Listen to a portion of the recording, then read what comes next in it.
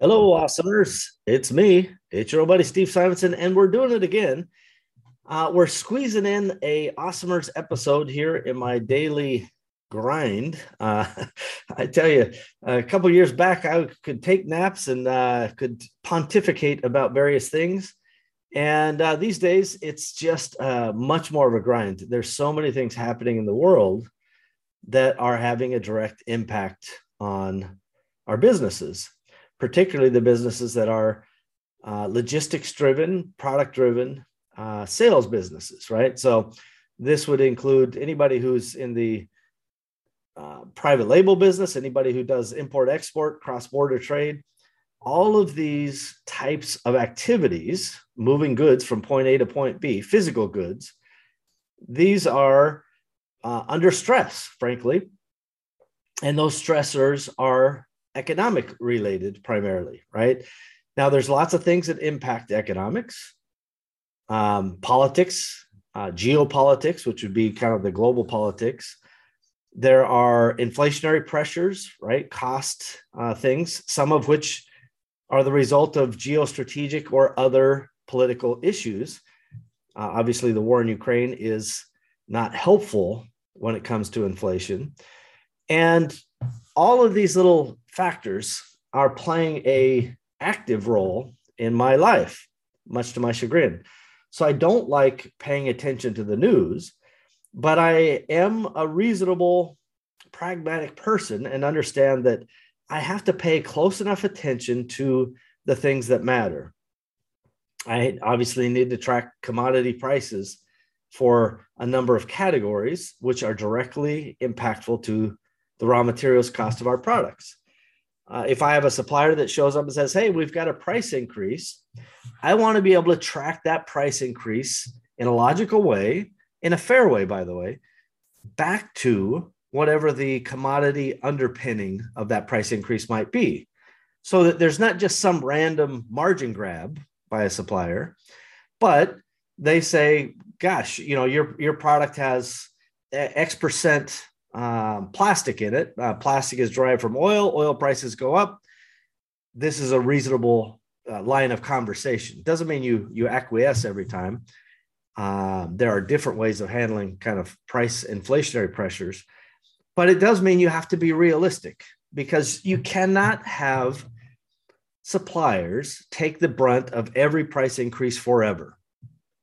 A lot of people would tell you, well, I'm a good negotiator, or I'm super strong, or I wrote a clever email and tricked them into accepting this or that.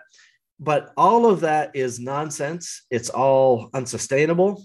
And it's largely a bunch of crap that you hear big talkers putting out there without the reflection of reality. So the top buyers in the world, people who work for multi-billion-dollar companies, they understand if legitimate costs go up, that we have to figure out how to either share or shift that burden. Shift would be, is there another material we can substitute instead of the commodity that's under pressure? Or is there another way to use a raw material that gives us a higher yield on that raw material versus the current methodology that we're using now? Is there another place that we can do it that doesn't have the same pressure? So all of these things are it's kind of a consuming operation at this point. And that's life, right? These are things that sometimes get you. But the reason I bring all this up, and misery loves company, so welcome to the party. It's happening, I think, globally to anybody who's paying attention. If you are not paying attention, you're in for a bunch of surprises. And I hate surprises. I honestly hate surprises. I want to anticipate what's coming next. I want to think about what are the patterns that are happening now, perhaps compare those to past patterns that I've seen before. That's where experience comes in. And how can I then navigate towards what I think the future is? And this really is an important message for each of you, all the awesomers listening. If you're not paying attention to how much stock should I have, because what if demand slows down? Or how much stock should I have? Because what if prices go up, right? These are two competing questions. There may be other questions like, what are interest rates going to do? And what will that mean for my access to capital? Or what will that mean for my supplier's access to capital and my current terms that I'm getting from the supplier? And what are those rates going to mean, for the future? So there's some hedging that you may say, well, gosh, I'm going to get a little bit more now because I got a proven seller. I've got, kind of a track record, and I can hedge my future inflationary vision by buying at today's prices. The alternative argument to that is my current product may be end of life, or maybe I have a product that's not quite proven yet. And as much as I want to kind of hedge today's pricing, I don't really know if it's going to sell well enough. And given the fact that, numerically, statistically, we're heading for a recession, that's both in the United States and globally, there's a high probability of demand reduction, right? At some point. It's not today, but it is going to eventually happen. That's how all curves go. I want to remind everybody, especially if you're watching this on the video version, we all see trends and we just assume those trends, whether they're going up or down, are going to last forever. But that's not actually how patterns work in the real world. Things go up and things go down, right? There's a cyclical aspect to every kind of economic pattern out there. Sometimes prices are higher, sometimes prices are lower. In aggregate, prices may go up, especially adjusted for inflation. But the reality is there's a lot of ebb and flow in between there. So you can't just kind of skip to the end of that line and assume that that is the future. You have to kind of balance some of these facts into play. And that actually is probably a pretty good point to remind you guys. I'm coming to England, and I'm going to be doing a kind of a presentation or a talk on the 13th for one evening. So it's in the evening. It's Scale for E-Tail is the event. So I think if you go to scaleforetail.com, you'll find their current events. So I'll be speaking on the 13th. And then on the 14th, I'm going to do a masterclass where this is what I would consider kind of executive training. If you're a CEO, if you're an executive in e-commerce especially, but really it applies to service businesses, e-commerce businesses. This is how executives get level set. We're going to talk about what the point of systemic thinking is. We're going to talk about, how you find your own personal why and how does that fit into the real world of running your business or running your operations, whatever those may be. We're going to talk about how you build your strategic objective, right? And how that fits into the equation. And what is a strategic objective? And how do you evaluate that? And how do you measure it, most of all? We're going to discuss the vital importance of understanding your company story, and that your company story has value, and that you, in fact, have something special about your company. And for everybody going, well, there's nothing special about my company, I just sell this crap on Amazon.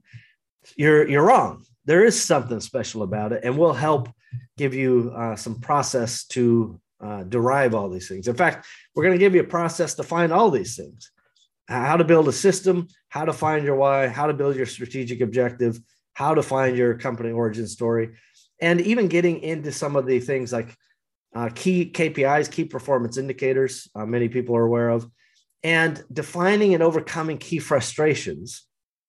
And another little fun bonus of what we think of as the perfect marketing department for the, kind of a traditional e-com or e-com service type of business. So, if you are a self-appointed galactic commander or CEO or managing director or whatever, but you actually would like some training from the real world, not from what I would consider the academic philosophy world, but the real world of hard knocks, this is kind of like a boot camp for that. So we're going to take all of today's events, as I led off in this podcast, and we're going to talk about how you can start to track these events and start to synthesize and bring lessons out of those events for yourself, for your own business, for your own context.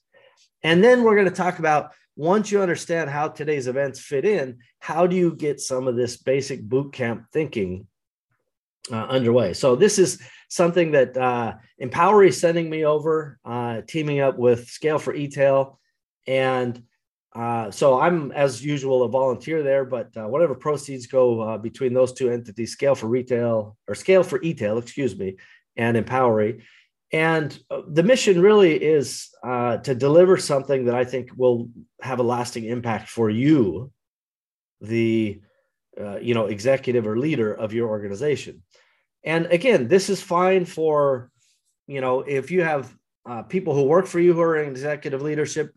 None of this is about specifically having to be the founder, but it's all about what I think is the most important thing I can do, which is leaving a legacy of kind of lessons learned and experience.